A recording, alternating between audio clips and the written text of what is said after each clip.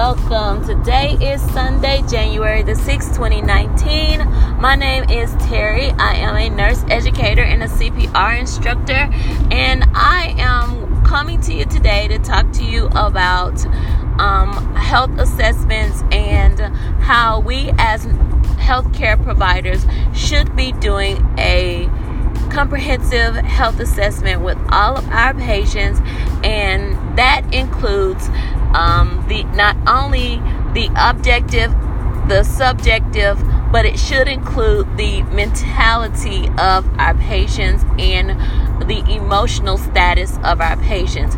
And so with that being said, when you are examining your patient, or you are a nurse and you are doing an admission with your patient, looking them over head to toe, it's imperative, as well as asking them history questions in regards to their medical, surgical conditions, and also their habitual behaviors concerning what they do as far as smoking, drinking, and sexual behaviors.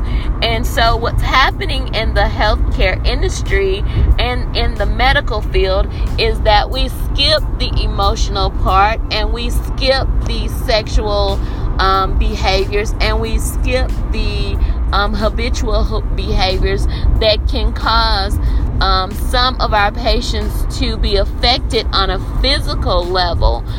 We have a tendency to not believe or feel like that part of the assessment is none of our business, when that can be further from the truth.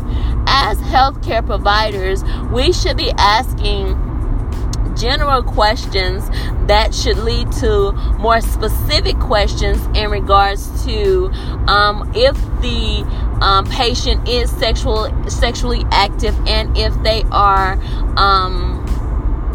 worried about anything concerning their sexual activity, or concerning anything in regards to whether or not they have been careful regarding their sexual activities with using protection and things of that nature. We also should be talking to them about physical and emotional abuse that sometimes comes with relationships, and especially since the Surviving R. Kelly documentary has presented itself as an way for people to openly talk about these issues.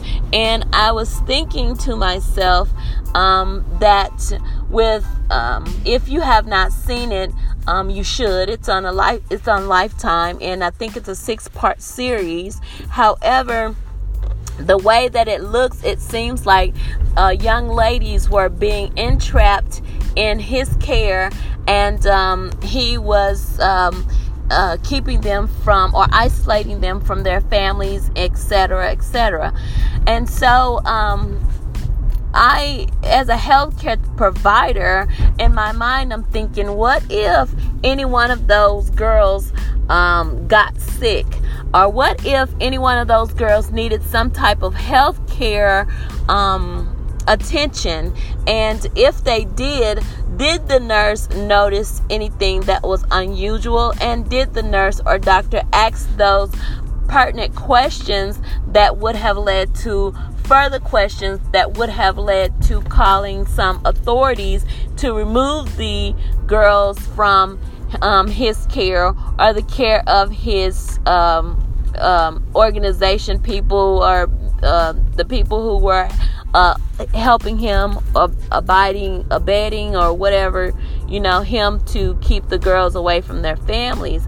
And so I thought about it, and I am guilty of one, not asking those pertinent questions, because I have felt that it was none of my business, and 2, not checking the emotional status of the young ladies or men who were in the hospital or coming in for health reasons, unbeknownst to whatever conditions that they were suffering at home, whether it be abuse, abuse from a parent or a guardian or caregiver. Now then, for reasons unbeknownst to me and the culture of healthcare, we often ask elders their emotional status, and we often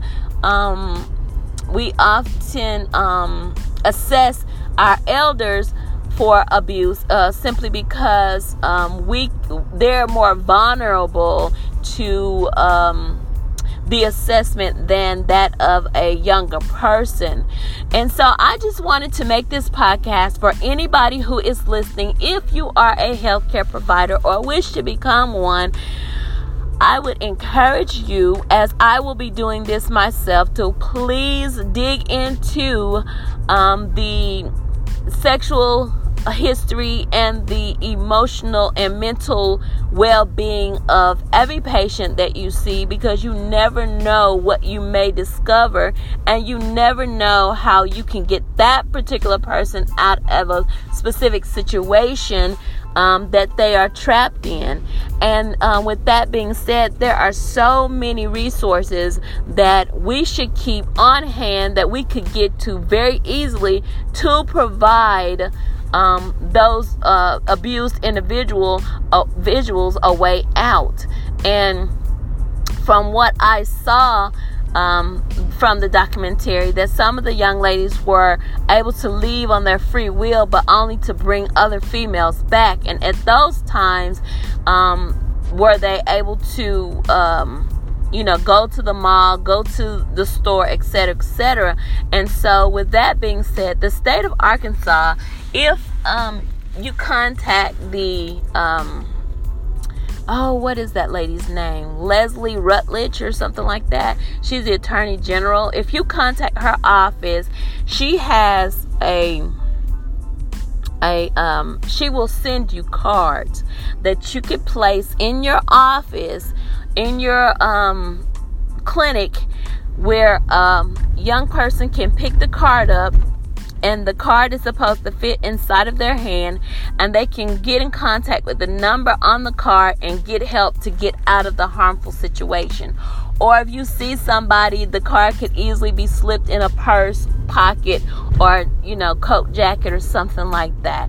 And so anyways, there is help for everyone. I will be making a post on my blog about this specific situation. So if you are not already following me, go to the nurseinformant.wordpress.com and follow me, and just you guys, let's look out for each other. There are people out here suffering that you never ever would guess. And with that being said, that's my time. Thank you again for coming by to listen. My name is Terry. I am a nurse educator and a CPR instructor. See you next time.